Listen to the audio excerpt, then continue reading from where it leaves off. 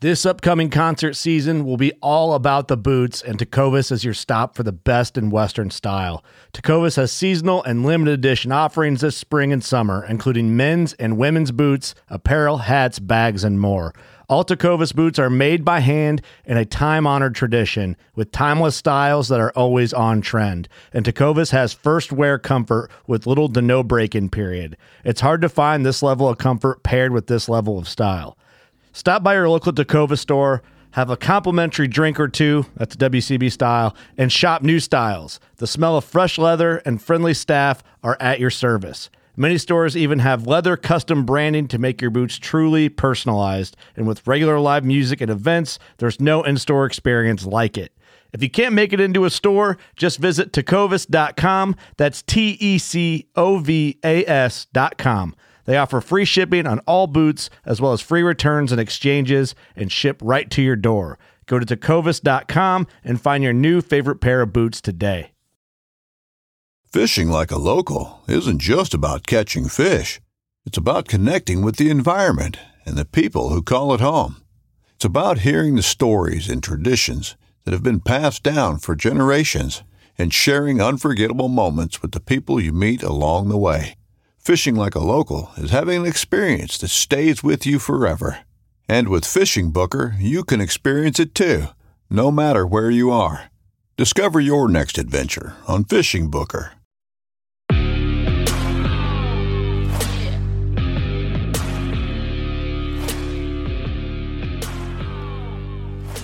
Hey everybody, welcome back to another episode of the Bowhunter Chronicles, brought to you by Huntworth.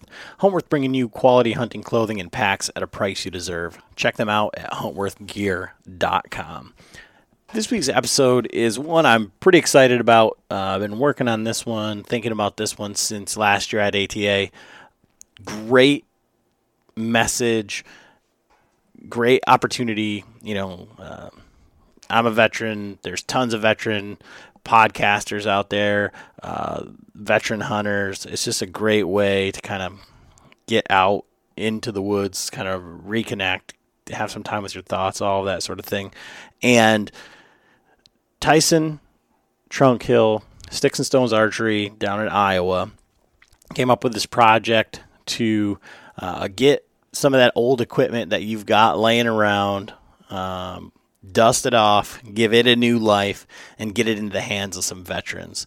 And he's doing everything he can to get his message out there. As you'll hear in the podcast, he started off pretty small, with just hoping to do one or two bows a year, something like that.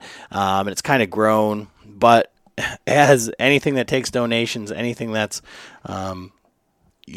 trying to give back, they need more equipment, and the more versatile the equipment, the better. Real excited to have him share his story, share his message on here for you guys. And as we're getting into that season where there's new equipment coming out, everybody's oohing and ahhing over the new bows. People are picking up new bows, and maybe you've got that old bow that's 6-7 years old. Maybe you've got some just bows laying around, or there's some in your family where you're like, what are you doing with that bow?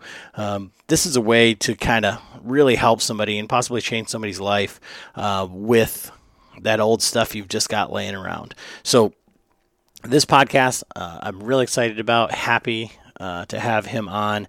Met him in person at the Total Archery Challenge last year in Michigan. He's going to be back there again this year, and looking forward to meeting up with him again. So that said, I hope you guys enjoy the episode. Got to give a shout out to our latest Patreon, Andy Hutchins. He's out of Traverse City. Hopefully we'll see him up at the Total Archery Challenge. He's jumped in head first into our Marco Polo group and is building a pretty good rapport with all the guys in there. Really enjoying that process. Hoping to expand on that this year, with our Patreon hunt and other things. Total Archery Challenge, we'll be doing that again this year. I got to book a place to stay, so that's on my list of things to do. Real bummed this weekend, not going to be at ATA. So if you guys are listening to this on your way down to ATA, shoot me a message, shoot me a text, let me know what's going on down there. We're going to be in Harrisburg, the last weekend, headed up there, booked my flight, and going to figure out that show. Never been there. Looking forward to, seeing some of these same guys, meeting up with some of you guys, seeing some new faces. And,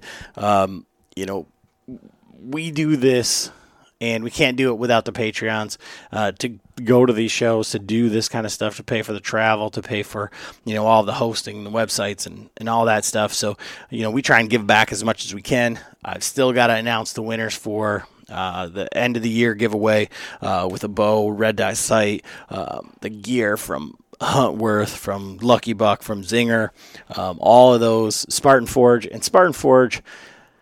I don't know. I'm real bummed that I'm not going to be at ATA to talk to Bill again. He's making the podcast circuit, talking about all of the new things that are coming out with Spartan Forge. But man, the mapping. So it's artificial intelligence for the deer woods. His background is military intelligence, tracking bad guys, and he's just taken that knowledge, that technology, put it onto the deer woods. And if you're following along with them, man, the stuff that's coming down the pike is freaking mind-blowing. If you think that cell cams are not fair chase, some of this stuff, now you still got to get out there, and it's not putting these deer on a string, but it's really narrowing it down where you need to be to put you in the best opportunity. So you can check them out at SpartanForge.ai. You can use code BOWHUNTER to save 25% there. But we got to thank all of our sponsors, but thank you guys for the Patreons. If you want to check that out, go to our Instagram, click on the link, go to the website, click on the link. We appreciate every single one of you. Enjoy the episode. And if you got an old bow laying around, definitely the end of this podcast, take down that information. And he said he is going to be at the Total Archery Challenge in Michigan. And if we know enough ahead of time, we can just drop the bows off to him there. He just needs to he's going to have to get them back to Iowa. So keep that in mind. Tell somebody about this. If you've got a friend that's a veteran who, maybe wants to get into archery, or, you think, you want to get him out shooting, get him off the couch, give him something positive in his life. Reach out to Tyson or reach out to us, and we can put him in touch. And, that's what this project is all about. As always, thank you guys for listening. All right, everybody, Adam and John back with another episode of the Bowhunter Chronicles podcast.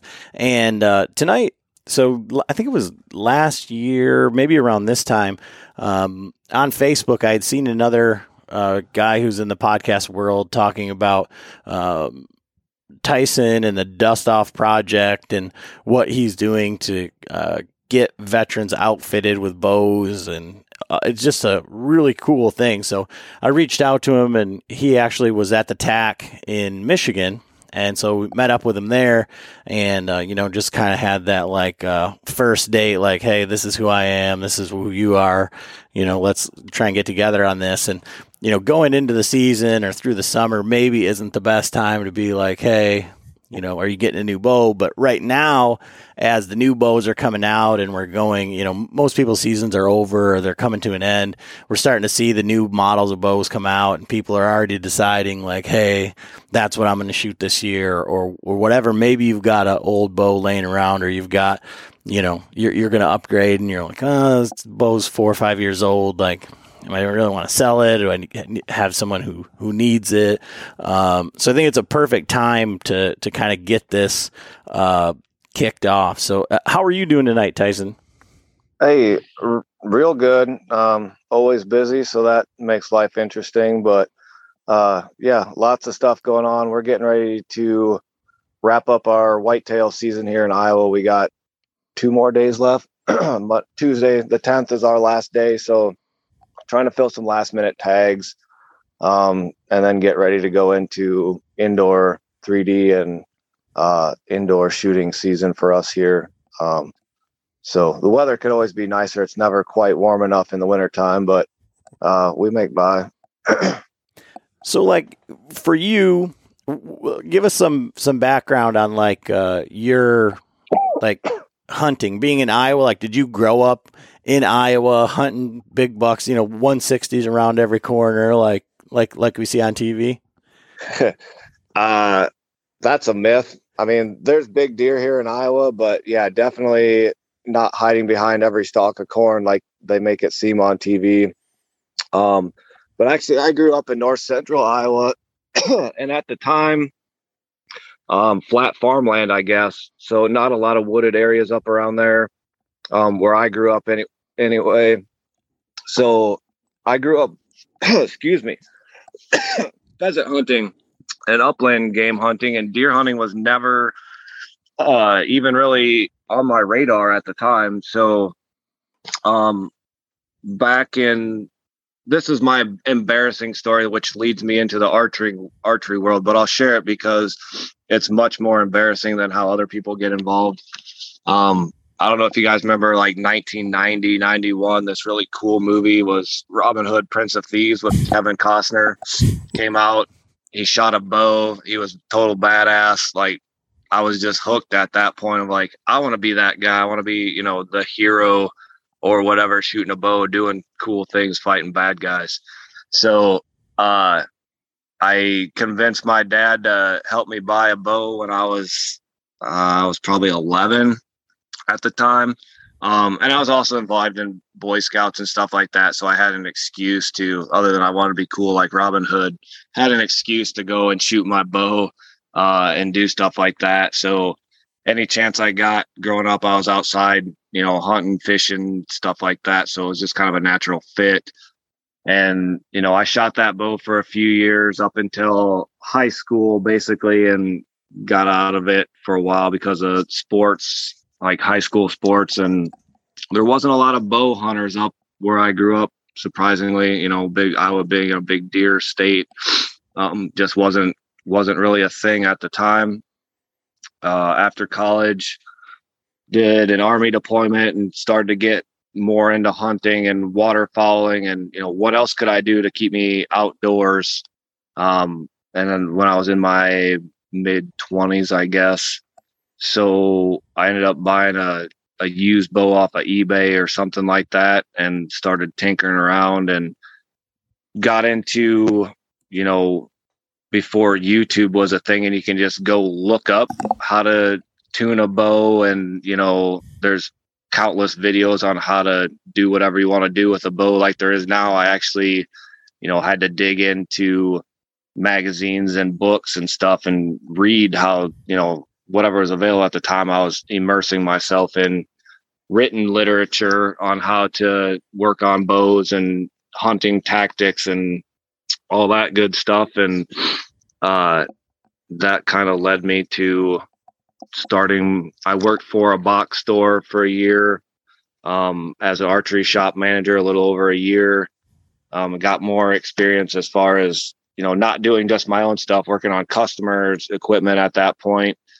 And I left that job for a second Army deployment and had other friends that convinced me that I needed to buy my own shop equipment and continue along that path of owning my own shop, and which leads us to the Dust Off project. But as far as the big deer in Iowa, yes, there are lots of big deer here in Iowa, and no, it's not as easy as they make it look on TV.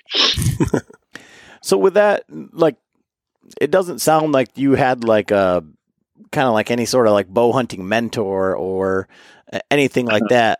How did that like shape your hunting style, or like what is like been your hunting journey with a bow? So yeah, there was no mentor. I was was kind of a loner. Like, I taught myself. Like, when people say, hey, I was self-taught, I was legit self-taught, trial and error, reading, like I said, reading the magazines, whatever I could find online at the time, Archery Talk or whatever online. And then we had a big online forum thing that was Iowa based called Iowa Sportsman that was, specifically based around Iowa. So I was reading and learning from other people's mistakes, but then I would go out and make my own mistakes, hunting public land. I got I'm lucky where I live at here, just in the Waterloo, Iowa area. There's some good public ground, or decent public ground, I guess. And at the time, it wasn't real high pressure. So the nice thing about people in general is they're kind of lazy sometimes. So they didn't want to take that mile and a half walk off the main road. So I was going a little bit farther in and a little bit deeper than the average person, I believe, and finding the little heavily used deer trail that was way back in the woods, and setting up that way, or working on stalking a cornfield in high wind, and you shoot a deer at like 5 feet, which is insane. So close that you can't even really put a sight on them. You just go for it, because it's just a big blob of brown, and you see a shoulder blade, and you just go with it. So that's kind of a neat tactic that's probably not common to a lot of people, but get in there and put the sneak on real slow and pray that the wind stays high to cover your sound, and it stays in the right direction so you don't get busted that way.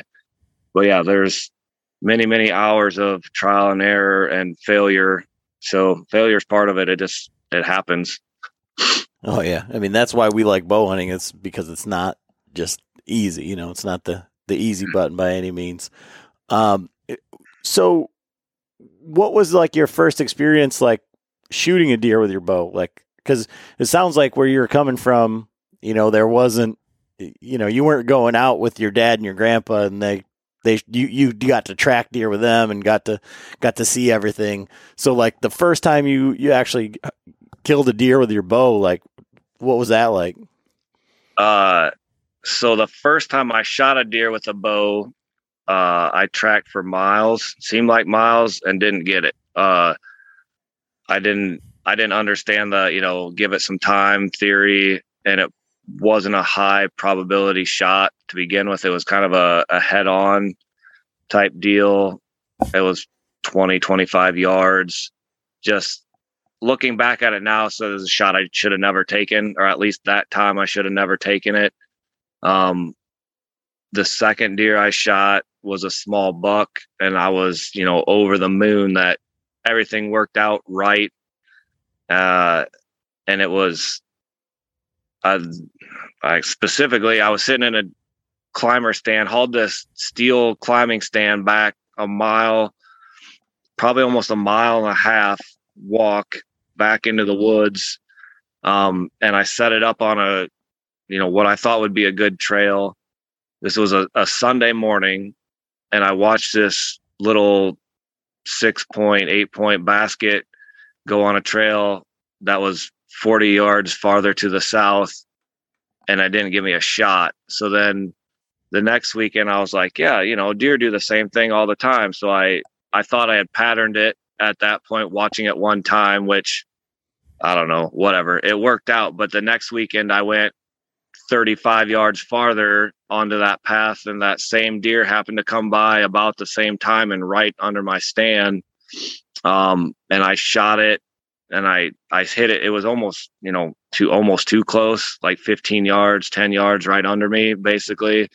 Shot it, hit it in the spine, and it dropped right on the spot, and it wasn't dead. And it turned enough when it was laying down that I could put a second double lung shot on it when it was on the ground, and no tracking. So at that point I was an expert archer, deer hunter, and, and everything after that point worked out just like that. But no, in all seriousness, I got lucky. I didn't, I learned from my first mistake of taking a better probability shot. And it still wasn't textbook. And I'll be the first one to admit that I've done some dumb things deer hunting, made some mistakes, and learned from each time. I've learned that, there's a better way to do it. Be more patient, be less patient sometimes. And you just got to learn how to read the situation and read your environment. But yeah, spent many, many miles tracking deer with bad shots and hoping for the best. And I've gotten lucky many times and dropped a deer, with no tracking or, very minimal. And that a lot of that goes back to, trusting your equipment and knowing your own abilities and your own limits on what you can do with that equipment. The cool thing, like where we met you guys at the TAC, is that shoots like that, definitely push your boundaries and make you test your equipment in some shots that you would never, ever consider taking in the real world. But they make those 15, 20, 30-yard shots a lot easier if you can get over the shakes that you get from a deer walking in on you. That you can't replicate that in the wild unless you're going to run 2 miles in between your targets. But yeah, definitely having a real deer in front of you is not like shooting a chunk of foam. So I love that kind of story, because I think that there's so many people that pick up hunting kind of, and even like what you're talking about, and we'll get into with the dust off project, like veterans or other people who, take it up, later in life, and they want to shoot their bow more. They want more ability to get out and hunt more. And, most archery seasons are super long, and it gives you so much time to just be out there in the woods. But not everybody has a mentor, and when I talk to people about, like, if I was going to start bow hunting today, like, I would find my local archery club, and I would find the oldest guy there that's just at the club because he likes being there, and ask him, pick his brain on, what to do and kind of how to do it. And like, you could go to our archery club, at 9:00 every day? 9:00 in the morning, and there's a group of the old guys, and they shoot all their trad bows. They literally bring breakfast and a lunch. They're there. It's like their job. Nice. I need a job like that. Yeah, that's a great way. I didn't have that resource. I don't know. My mentality at the time, I was coming out of an Army deployment when I really started to get into it, and it was, I wanted to do everything myself, and that's just kind of my way of learning, or that's how I went about it. But yeah, looking back, I had some friends that I met, after I got into it a little bit, that kind of were like, hey, this works, or this is how I hunt, but I never really fully took on somebody else's style. And I just found out what works best for me for whatever particular piece of ground I was hunting. Because even the terrain dictates your hunting style too, and adapt and like read your environment, really. Hunt the fields if you got them, the corn, standing corn, or if you're not gonna, haul a climber back there, because that's a pain in the butt, learn how to hunt the ground and use natural cover. It goes back to woodsmanship and just knowing your environment, like I said before, or, making the best of what you have. So that's kind of, you get out of it what you put into it, and the amount of time you want to take studying the habits of the deer. I mean, that's the cool part about technology now is, you can put up a cellular camera or whatever, and, you can learn about those deer without even having to be out there and physically seeing them yourself. You can rely on that technology that we didn't have even 5 years ago. I mean, it's come a long ways, and in the time that I've been deer hunting, a lot of things have changed, and I'm sure you guys have seen that too. Just how we're putting out word and messages right now. We can sit down with our phones in our living rooms and share stories and whatever. And that wasn't a thing. You were typing it out, maybe if you're lucky, 15 years ago. So a lot of things have changed. I mean, I think it's gotten easier for people to get into it because of the available resources and, just different ways you can go about learning now. But yeah, definitely having a mentor, shooting coach, anything that'll improve your game is definitely a bonus to have in your back pocket, at least. So from the equipment side of it, like, what got you into going full bore? Was it just working at the box store, or did you have that and then took the job at the box store to kind of give you some more experience or access to equipment? Yeah. So, I mean, I really started from scratch. I got a bow and I wanted to know how to do it myself, I guess. I'm horrible at learning stuff in a book. I'm very, very hands-on. So that was, and mechanically inclined, like doing stuff with my hands. Gotta be active. So that was really just the mechanics of it. I kind of grew up being like a car guy, I guess, would be the best way. My dad was a contractor, so I was swinging hammers since I was like 6 years old, 5 years old. So anything mechanically and building and doing stuff with your hands and fixing things was just, that's my wheelhouse. So, when I could take something I love doing of hunting, which at the time was when I first started bow hunting, was gun hunting and, pheasants and ducks. But, I could hunt. There's a lot more meat on a deer than there is a duck. So, I like to eat, said I like to work on my own stuff. So it kind of all just went together. I'm really going to don't just dive into it. I don't know anybody that knows me. If I get something in my head, I don't half-ass it. It's like, we're going all the way and we're going to blow all our money on this and it's going to be a great time, or it's going to be a successful failure and we're never going to do that ever again, but we're going to die trying. So it was really just the mechanics of it and the rocket science. In my Army career, I was a field artillery officer, which basic artillery is bows and arrows dating back thousands and thousands of years. So everything that was interesting to me and still is wrapped up in the bow hunting world of ballistics and trajectories and the physics of it, even though I'm horrible at math. And I'll be the first one to admit that, I can't do basic math in my head most of the time, but just how an arrow flies and how it works and the mechanics behind all of that were, my driving force into being interested in it. And then, so I immediately immersed myself in everything that I could do with it. That landed me the job at the box store, which, ultimately put me on the path to, doing a shop out of my basement, tuning bows for friends for free, which turned into, hey, I can make some money at this because nobody's complaining that their bows suck. So that turned into, charging a little bit here and there and getting into some custom, well, at the time, or not entry level. Sorry, that's not the right word.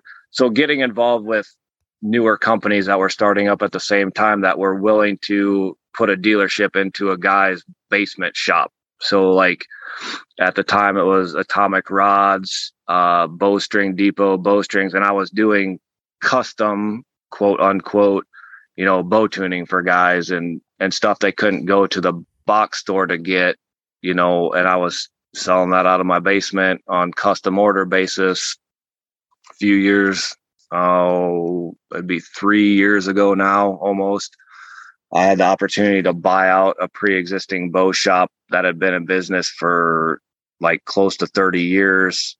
So we jumped at that opportunity, which led me to taking it out of my basement and putting it into a building on my property here, and which actually directly correlated to starting the dust off project.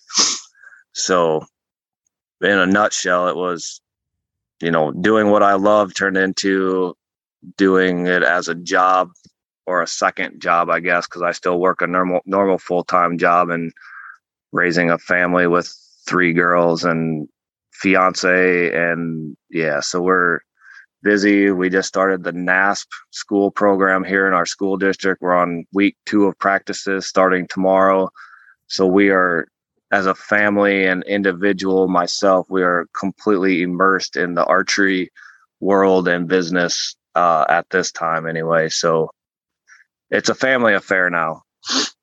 And so what this podcast is all about and everything, what is the Dust Off project and where did that come from? How did it come about? So the Dust Off project is a nonprofit that we run separate from our archery shop that is meant to get archery equipment into the hands of, well, first off, it started to be military veterans, and now it's branched into law enforcement and first responders and corrections officers. And it's getting this equipment into their hands to use it as a means of stress relief, PTSD mitigation, just getting them active into something to take their mind off of their stressful careers or past due to military traumas, due to military experience or law enforcement traumas and stuff like that, and give them a different focus other than, possibly alcohol or drugs or sitting on their couch doing whatever, playing video games. So the other thing that we've come to realize is that it's been connecting people. So like veteran community is pretty big, especially in our area. We have, a lot of veterans organizations, but we've also noticed that bow hunters and bow shooters in general are kind of like-minded people. They have the same morals, the same ethics type things. So what we've noticed is we're getting these hands into the bows of veterans per se, or a police officer, and then they're going out and joining their local archery clubs, and they're getting to know these other guys that maybe they have similar backgrounds in law enforcement or whatever, but they all have that connection of putting a bow in their hand and enjoying their time in the outdoors. And just, and you guys probably know this too, when you put a bow in your hand, you're not really worried about, paying your mortgage or, that kid's school activity that you have to be to, or you missed it because of work. I joke about this, but it's kind of true. Is I've never met a sad person shooting a bow, that whatever's bothering them at the time when they're out doing their archery thing isn't what's on their mind right at that moment. They are focused on, putting that arrow down range into a target, or, if they're out in the woods, it's just chilling, taking in the scenery, getting ready to shoot that monster buck or that old doe. And they're not concerned about, having to be at work or, missing something, whatever's going on in their life isn't the priority at that point. It's just doing your bow thing. So, I don't know. That's my experience with it anyway. But anyway, so the Dust Off project, we don't charge them anything. So all the equipment that we get is donated, either mostly through individuals. We do have a few corporate sponsors, like HHA Sights donates a sight for every bow. If we get something in that already has a nice sight on it, like somebody donates a complete package, we generally don't change that out if it's a good workable thing. But a lot of the stuff we get in is bare bows, so we'll throw on a new HHA sight for them that was generously donated. And then we, it doesn't always work out the best, but we try to give them as complete of a package of a bow that we can at the time. So, a rest, that it fluctuates. I mean, sometimes we'll get in a bunch of stuff at once, and it's complete packages, or, stuff guys find that they haven't used. They'll donate a rest or whatever here and there. But, we try to do the best we can with what we're given. And generally it's been working out fairly well, or at least it gets them started on the right page, and then they'll go visit their local bow shop and start developing those relationships with their local archery shops and local archery clubs, and get the rest of the stuff they need locally, it's also what we want to do, because we want to be able to connect those guys with those like-minded people in their areas if they're not local to us here. Nice. That brings up like a million questions. So sure. Like, yeah. Where, like what, how much of a burden is it for you to cause you probably don't tell people, no, I don't want stuff, but you probably get some stuff that you're like, man, thanks, I guess. Yeah. Right? Like, so, yeah. So is there what's the cutoff on the old bows? It really depends on the bow. So like everybody knows like Matthews switchbacks, outbacks, like Hoyts that are, like the Alpha Max, the Maxis, stuff like that are their modern bow, like they were like the changing point of modern technology, we'll say. So they're going more towards those parallel limb bows. They don't look outdated per se when you look at them. So like if I was going to throw a year era, I guess, onto what we like to get and newer, I'd say like 2008 and newer. So like Hoyt Katera's newer stuff. But like once in a while we find like this random gem of a really cool old target bow, that comes into the dust off project. So we don't exactly tell people no, we appreciate anything we can get. And sometimes I have guys that are, they're already dabbling into bow hunting or whatever, but they're like, hey, I want to get a bow fishing setup. Is that something you can hook me up with? Heck yeah. I have this old Browning or Jennings, something that'd be great for bow fishing, another aspect of the archery world, but it's not something that we would generally give away for a deer hunting or target shooting bow for somebody that wants to get new into the sport. But we definitely do the best we can with what we have. So, and really, I guess we can backtrack a little bit. So how this all really started, I have a good friend of mine. She's big into upland hunting, but she also dabbled in archery, deer hunting specifically. And she was a Navy veteran that was medically retired because of a injury. She suffered a broken back, and fought this for years and years, and finally got to the point where she couldn't shoot her bow anymore. So her only stipulation on this is, hey, I got this bow. I want it to go to another veteran. I was still working, in the National Guard at the time. So she's like, you got access to tons of soldiers. You know how to do the bow work, because I was doing that at the time too, just a few years ago. And so that was really our kickoff into, I put a thing on my personal Facebook page. Hey, I got this bow. This is the specs on it. Any of my soldier guys that are connected with me through Facebook, interested in this deal. And it was only supposed to be a one-time deal, but I had so much feedback that guys were like, oh, I've been thinking about, since we got back from this deployment or whatever, I've been thinking about getting the bow hunting, but I don't know how to start. Or, I don't know how to measure my draw length. I don't know how to do any of this, but, I want to get started. So I got that bow to a guy that he had hunted with his dad. Like most people start, they hunted with a family member. This guy in particular had hunted with his dad, had a bow when he was a teenager and outgrew it and never stayed with it.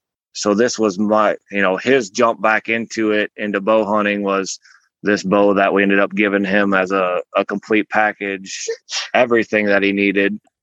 And then it was, people are still, hey, you got any more bows? I'd like to get started. I want to come see you, and at the time I wasn't retailing bows. It was just my own personal stuff and whatever I would order for people for, a custom build or a custom tune up or whatever. So, and then I ran this past some friends of mine that were, actually we run together now. We run the Urban Herd Facebook page. They do a lot of urban hunting and, light setup tactic stuff. But, I ran this by another Army captain friend of mine, and he's like, yeah, that's a great idea. What are you going to call it? And I was like, man, I ain't even thought about a name. I'm just trying to get bows out to people now and starting to ask for donations of, hey, these are going to go to veterans. And I was just going to do it as just a fun side gig thing to connect with other veterans. So then he's like, yeah, you got to have a cool name, because that's going to help when you describe what you're going to do is, what are you going to call it? And I was like, man, I don't know. Give me something. So he's like, I don't know, something with dust off, and he was going with the play on words of dusting off your old equipment from your closet, donating it to this group, and so it goes to a veteran. But in the veteran community and the military community, dust off is the call sign for a medevac, a life flight from the battlefield generally. So, we just ran with that as, these bow hunters that are experienced and have old equipment laying down are going to dust off that equipment, hand it over to us to hand back to a veteran that in turn will use it to save their own life if they're battling with PTSD or, whatever physical injuries that, are affecting them, that they may be considering taking their own life. And it just kind of spiraled from there. And I made a Facebook page, and I was putting them on my own personal ones, and through my own connections in the archery world, people started to pick up on this, and they're like, man, that's cool. How do I help? How do I get you a bow? And then people started to ask my story, and I was going through seeking my own help for PTSD at the time. So then it turned into, I could connect with those guys that were coming to me to get a bow to take their mind off things, because, hey, I have the same problem. You look at me, you wouldn't be able to tell, but it's one of those silent killers. It's one of those things in the background that people don't openly talk about. And part of my healing process was like, man, I'm going to share my story and do the best I can for you, so you can, so you can, draw on my experience, and like, it's okay to ask for help. And guess what? We can talk about PTSD issues, or we can take our bow and go out and forget about our problems together, and we can go shoot. And, that really led me into getting more involved with more veterans through different things with outdoors and hunting. And yeah, so then in turn, the more we put online about what we were doing to help other people, the more people wanted to help. And I think up till now, we are 70 some bows deep. In about 3 years, we've somewhere between 60 and 70 bows have been handed out. We got to about 5 or 10 in, and we actually developed a Facebook page where I'm way behind on this. So if you want to go look at it, I'm probably a year behind on putting write-ups on it, but we'd do a picture of the veteran or law enforcement officer with their new bow, or a bow that's new to them and their equipment or whatever. And then we would, tell them about who donated the bow or what actually equipment they were getting. So if somebody was donated, they could go look and like, hey, that's the guy that got my bow. That's cool. But then I would tell a paragraph of like their military bio, of what this soldier has done, they deserve recognition regardless of what they've done. But hey, this guy deployed here. This is what he did for the Army, the Navy, the Air Force, whoever they may be.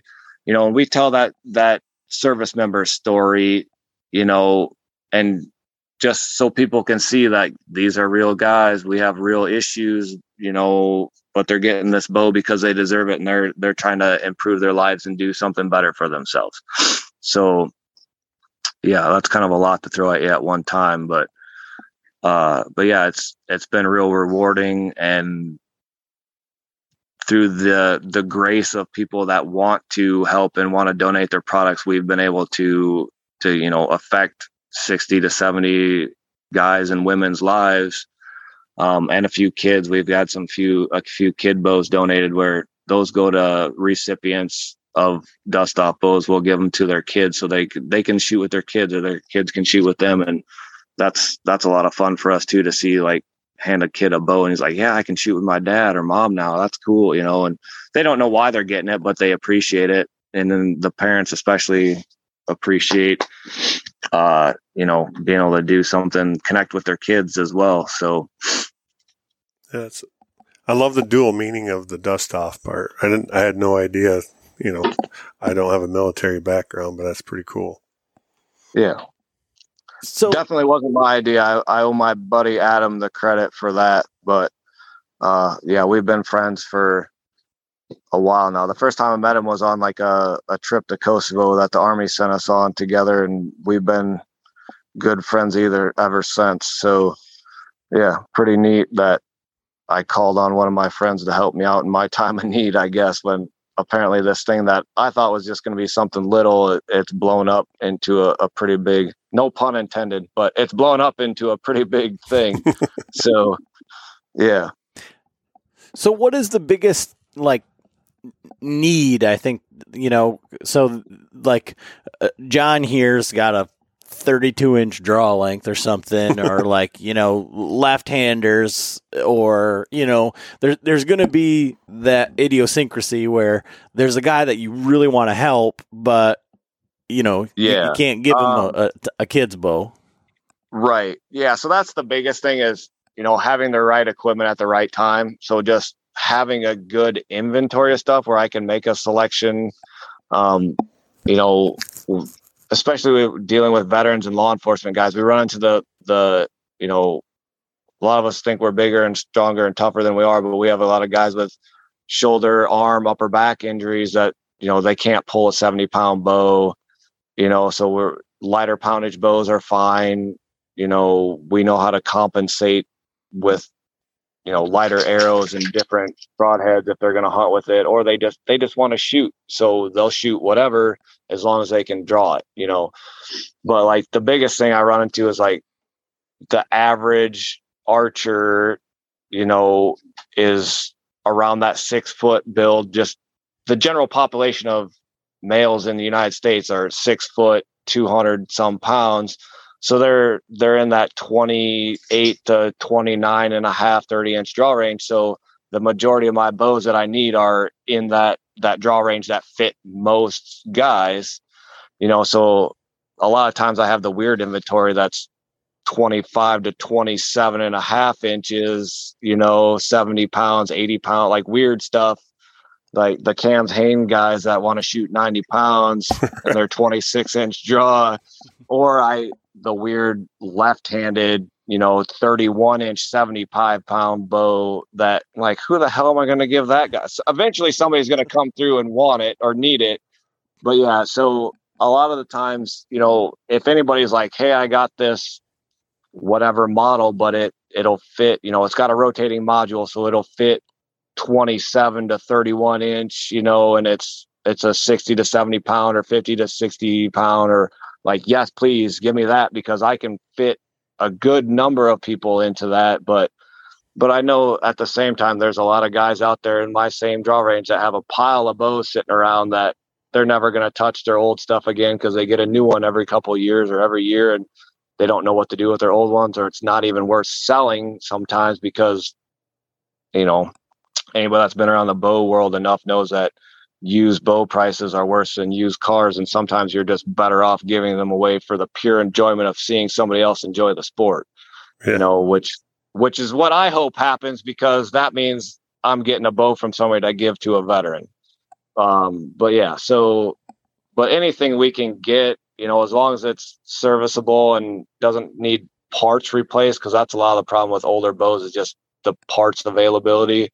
But yeah, so I got the hookup for string sets if it needs a new string. So I'm not really worried about general maintenance types things. It's, a good bow in good working condition that, is more modern is always best. But we really will take anything we can get, because we can find a use for it. And so how do people find you, or how do you find people for the project that are recipients? So recipient wise, we put as much as we can up on Facebook. Although I already admitted that our actual Dust Off Project Facebook page is, a little outdated, but so there's that. It's actually on Facebook. It's the Dust Off Project by Sticks and Stones Archery. Super long title, but the Dust Off Project, or Dust Off, was already taken when I tried to snatch up my Facebook page, so couldn't use that. But so a lot of word of mouth,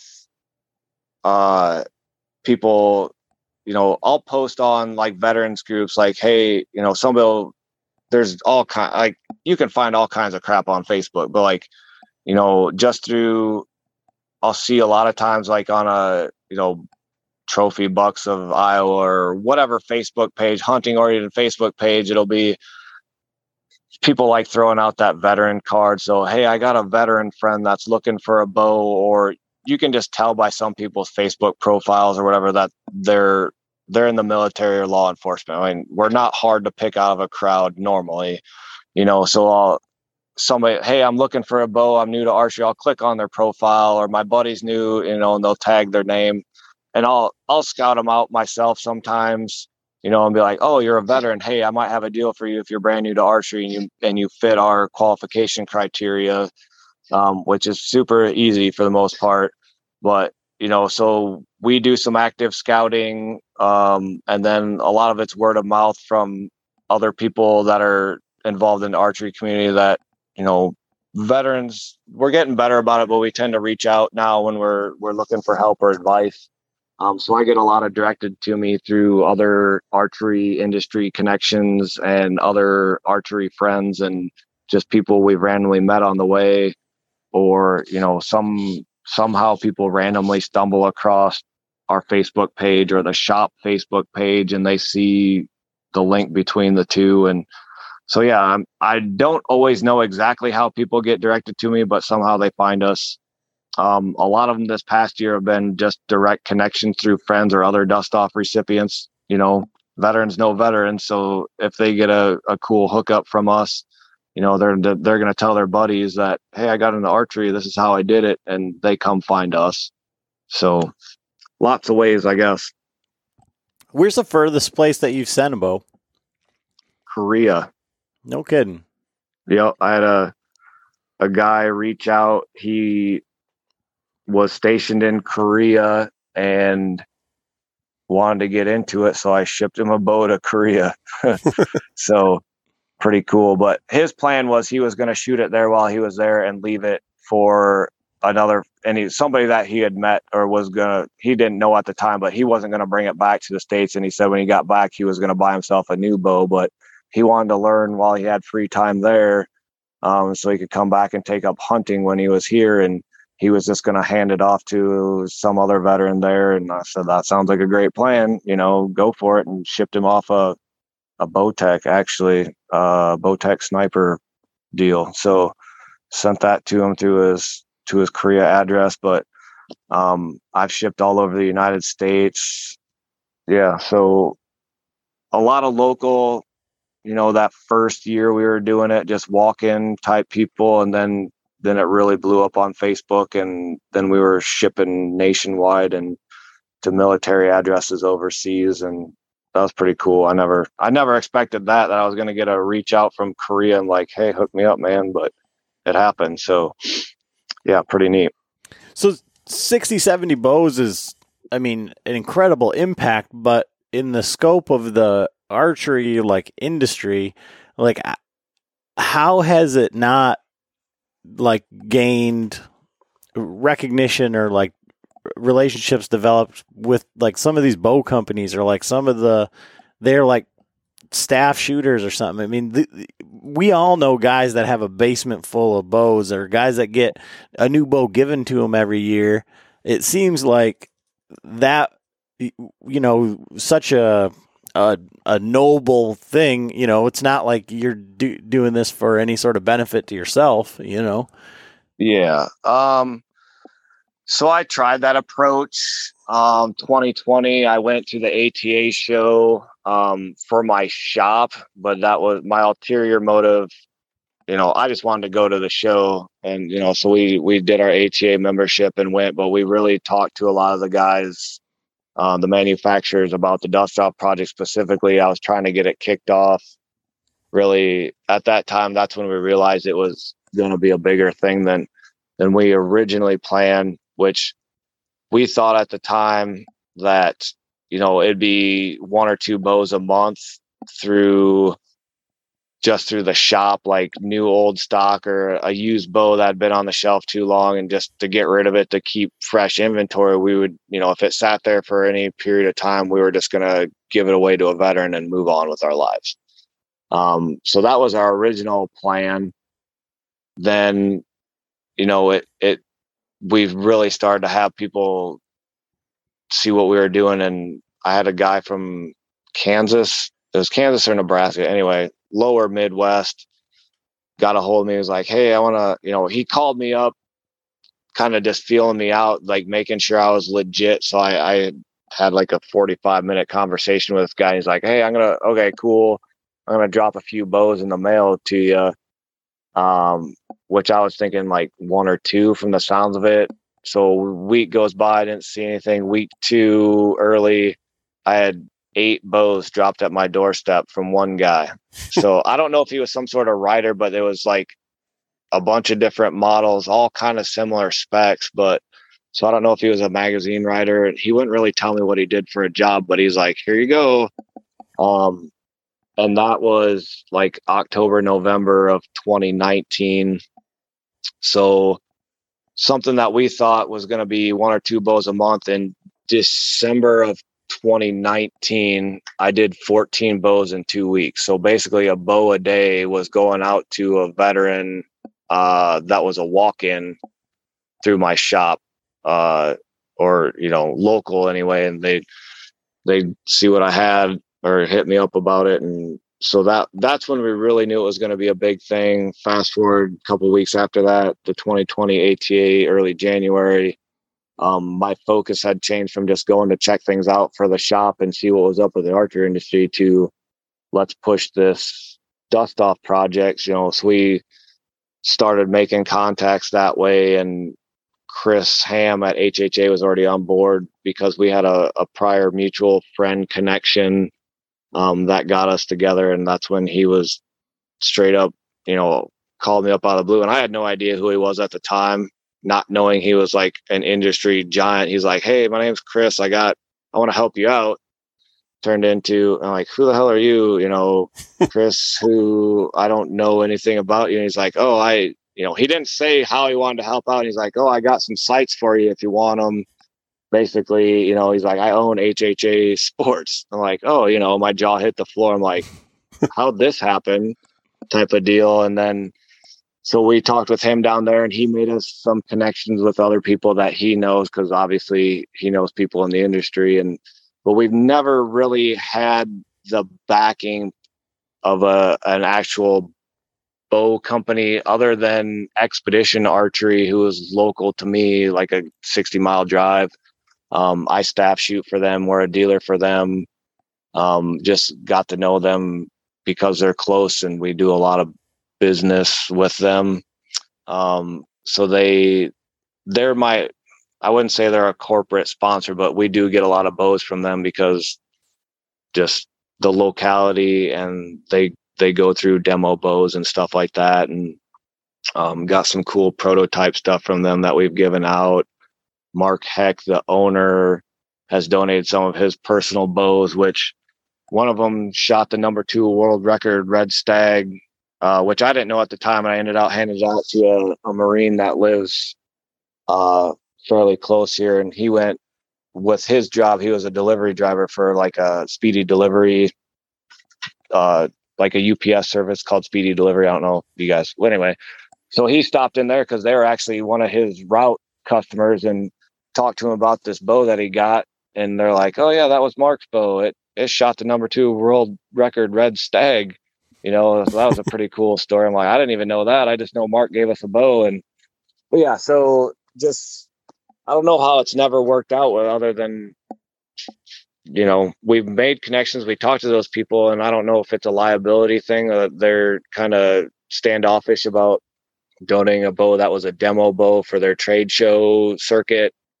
You know, I don't know, there's a lot of legal things that go into giving away stuff, used things. And I think the corporate guys kind of like to do the CYA aspect of it and not hand that back out. So I'm not sure. I guess we can challenge somebody to get on board with donating bows from a corporate standpoint, but it's kind of cool that it's grassroots driven, though at the same time it's people making connections like person to person too. So when we hit that ATA show, you know, we told everybody what we were doing. You know, we're straight honest. Like, I'm not gonna, if you want to donate, you know, you may donate rest, but I'm also going to go after this other company to donate rest. Like, you are not going to be my sole exclusive if you want to get on board with this, because I want people to make connections with industry wide, not just pigeonhole. I mean, if somebody comes to me and like, hey, I got a pile of sites, I work for Spot Hog, or,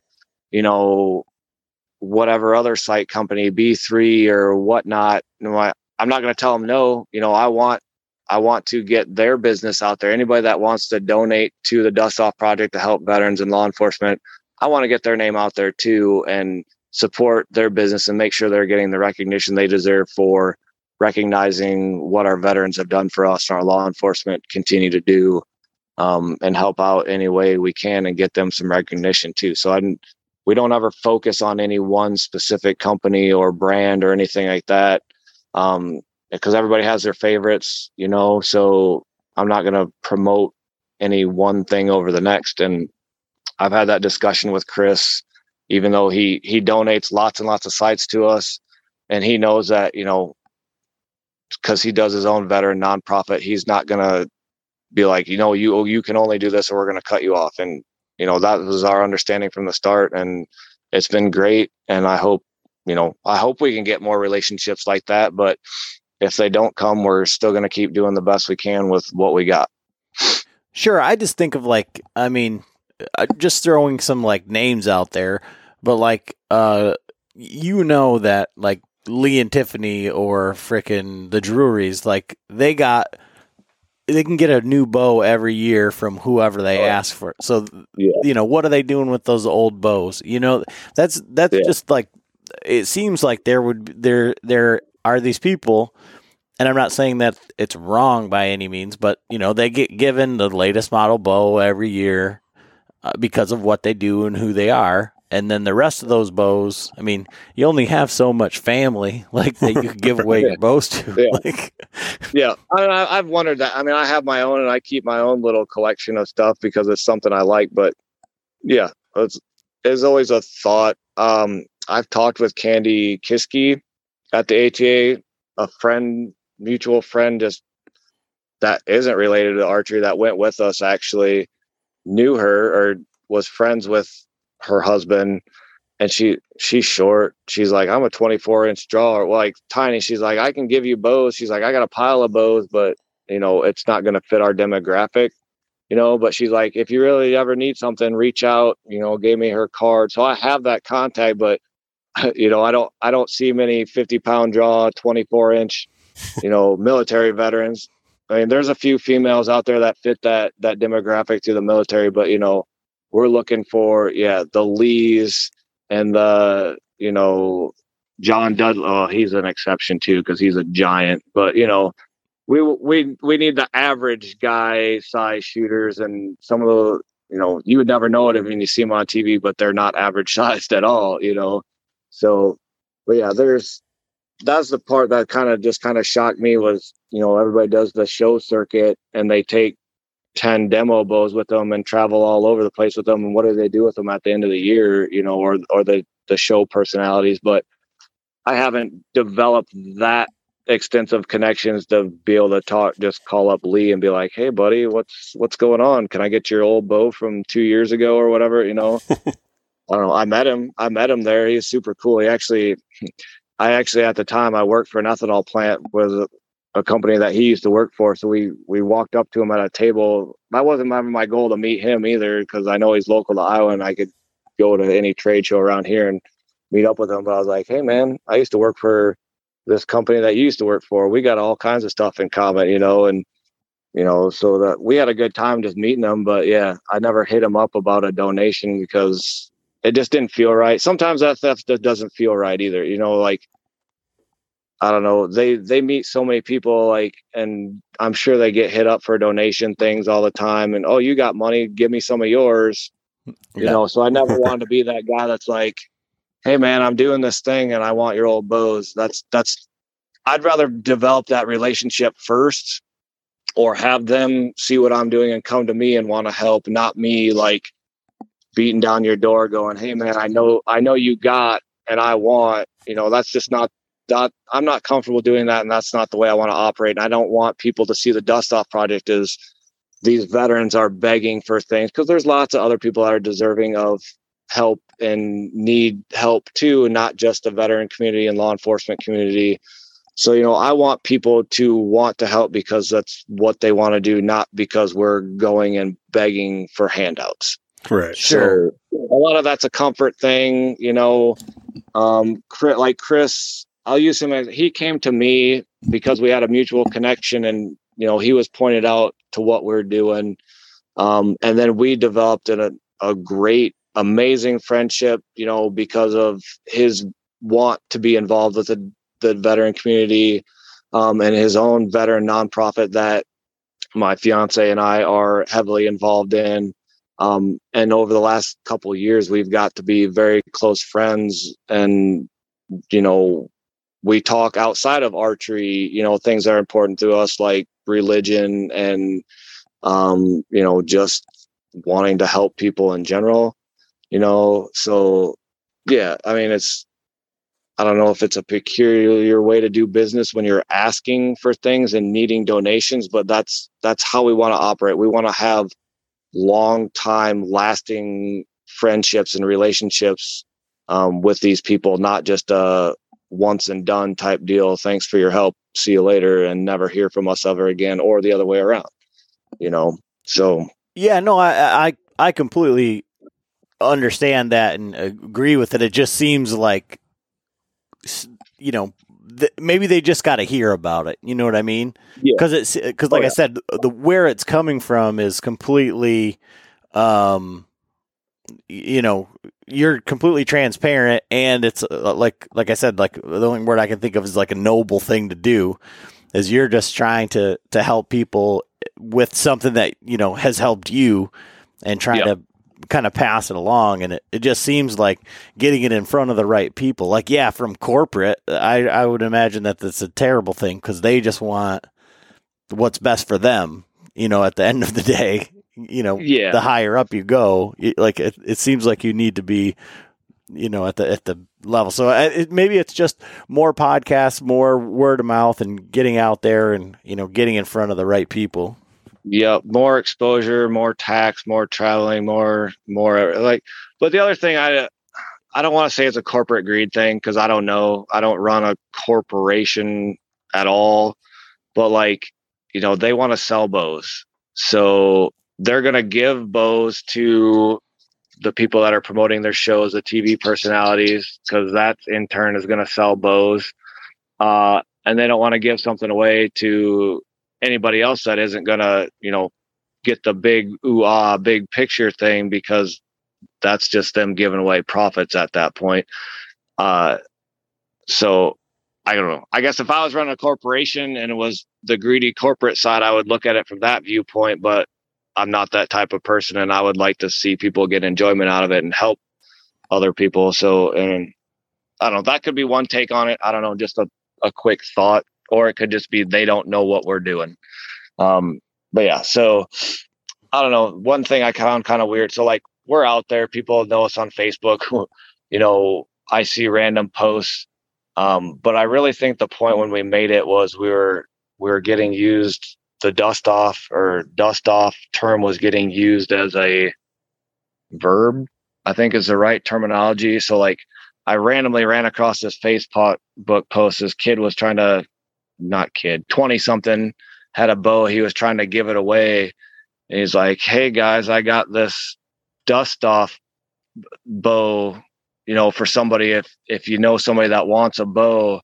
I was like, what do you mean dust off bow? Because he wasn't a recipient. And he's like, and I played it off like I didn't know what he was doing. I was like, what do you mean dust off? And he's like, oh, I just got this bow. I want to give it to a veteran or something. And he's like, they call it dust off. I was like, man, that's my thing I started. Like, that's awesome. Go for it, do it. But I'm like, you stole my term, like, but like, so we had really made it when somebody was using dust off as, their description on how they wanted to give a bow away. So I'm like, that was pretty cool. Kind of hit you right in the feels, but at the same time, I'm like, man, don't steal my business. That's my thing. So, but yeah, it was cool. We had a laugh about it, and he's like, nah, I didn't mean to do that. I'm like, no, I get what you're doing. That's cool. I mean, I fully support what you're doing. And I've had other friends that have bow shops or had, and he went into just string making only, but we were trying to start a separate chapter down south in Mississippi area that he was going to do out of his own shop, but he wasn't a veteran, so he didn't have that veteran connection, and he was a little bit newer in the shop business than I was. But we were going to try to start a second branch down south so he could collect bows down in his area and redistribute, and that just never worked out. So big picture, like, we want to try to develop like a dealer network where, like, I would, because of my, previous military experience, and like, not saying that's a deal, but like my security clearance that I've had, and just the trust that, veterans share between it. Like, so I would vet the recipients, and I'd have this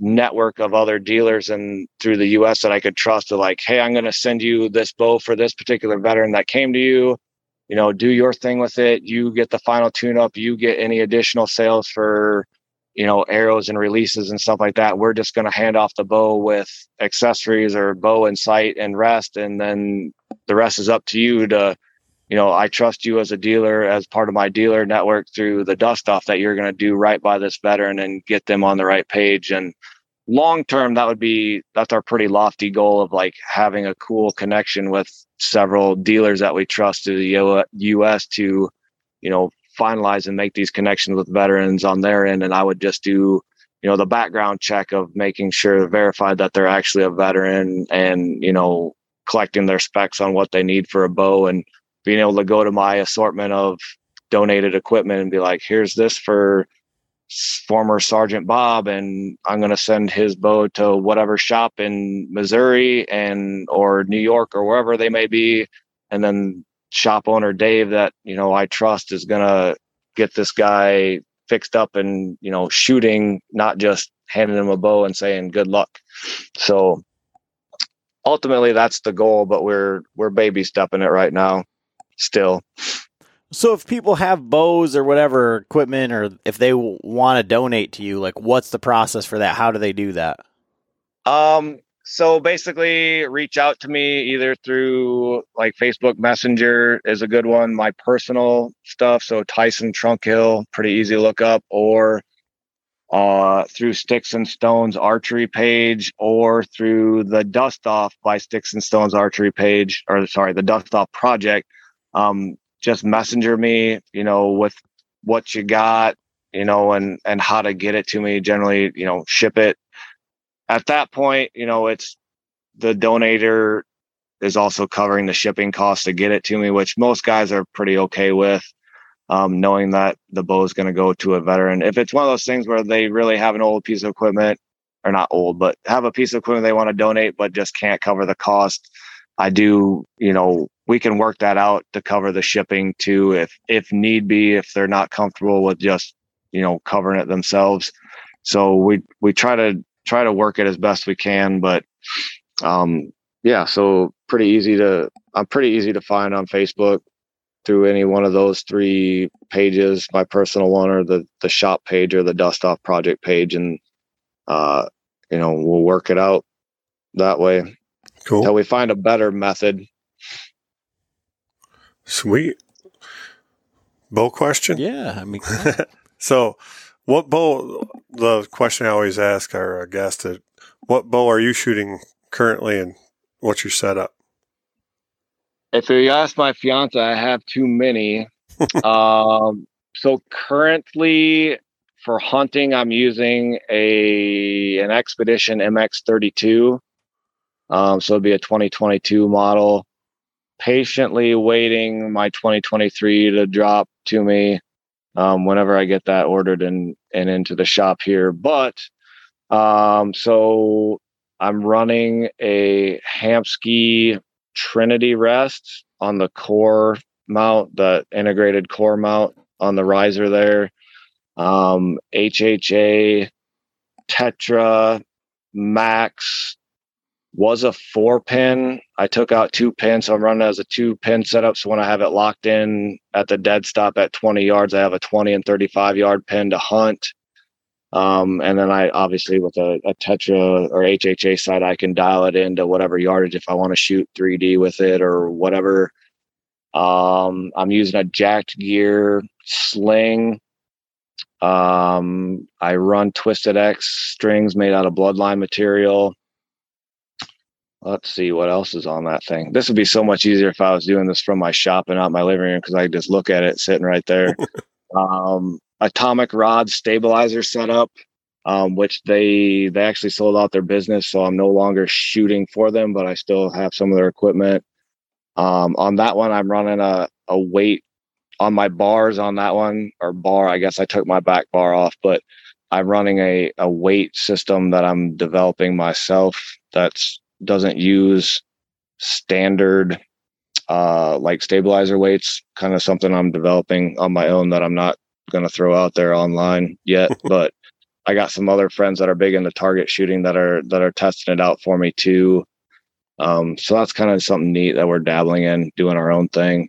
Sweet. But then I'm using a Stan SX2 thumb release, 4-finger thumb release that I've been running for years and years, and I just haven't found anything I like better for hunting. That bow, what am I shooting for arrows? Killing Sticks. Yeah, so that one I'm using Killing Sticks PT series arrow, with AAE max stealth vanes and Grim Reaper whitetail special 125 grain field points broadheads.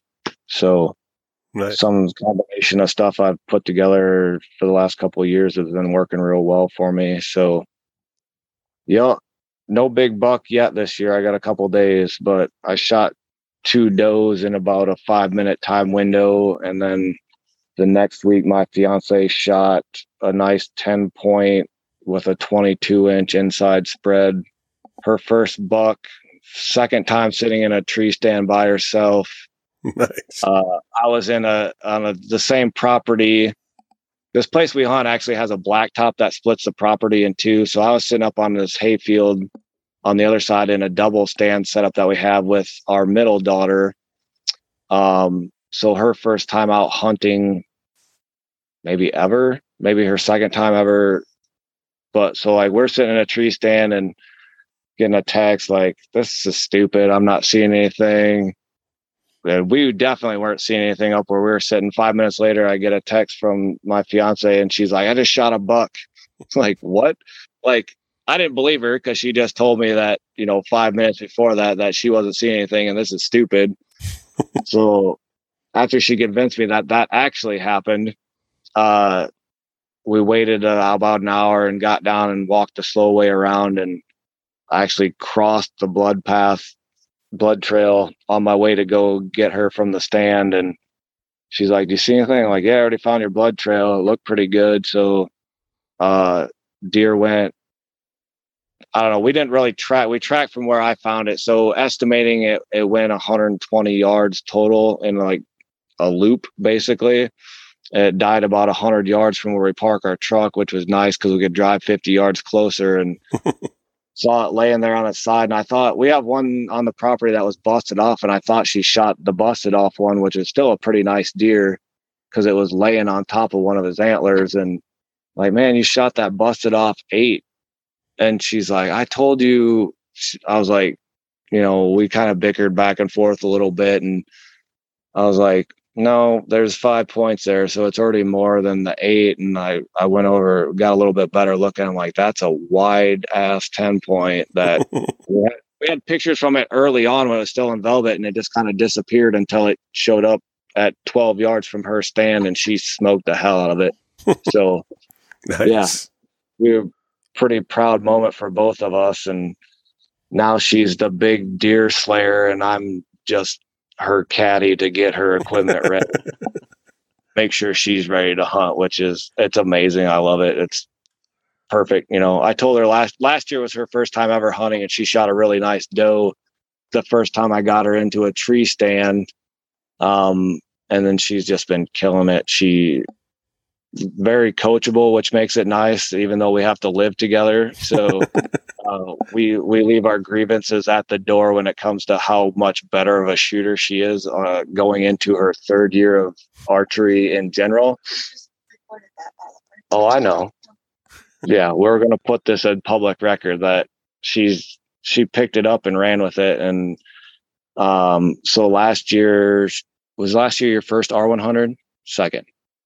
Second R100. She finished at our local one. For us, we get pretty convenienced by some things. The R100 is not even an hour drive from our house. So she finished second year ever shooting the R100, and second year shooting at all. She finished first in the women's category overall. One of North American. She was second place by like down by like 2 points. And then the African side of it, she was 12 points ahead or something. Turned out, I don't know how she does it. She's just like, yeah, I just do my thing, So Nice. I don't question it too much because, yeah, I've been shooting for a long time, and sometimes she just makes me look like I just started. So, yeah, it's neat. And she wasn't actually shooting from the women's stakes. She was shooting from the men's open stakes, which is considerably farther than the women's normal. I think it's men's bow hunter and women's stakes are the same, and then men's open is farther, and she shot everything from the men's open side. So I'd really hate to see how she would have tore that thing up if she would shot getting those 10, 15, 20 yard advantages on some of those long shots. It would have been brutal. So Nice. yeah, very interesting. So Cool she deal. wins with grace and dignity, and doesn't rub it in my face constantly anyway. I don't know. I've seen some of your Facebook posts, and it looks like you're staring out the window waiting for deer and all sorts of things. Yeah. Yeah. I make good photo ops of like, look how great this scenery is. And then she's just over here like, oh, I shot another deer. What are you doing? I'm not seeing anything. You're lucky I put you in the good stand is really how it goes. Yeah, that's exactly what I was going to say. I'm getting the stare down now too. So that's what I told her like last year when I was like, I hope you shoot a bigger deer than me. That was my goal, is to get her on a bigger deer. So now I'm going to put her in the worst stand possible and until I get my revenge on her. And then we'll go back to her getting a big deer again, I think. So. Well, awesome. I just want to thank you for taking the time tonight. And, we hope you get 1 million bows, from this, and not, like you said, the Jennings Buckmaster and the Pearson Spoilers of the world, like some. Hey, it's all good. Stuff. We'll take what we can get.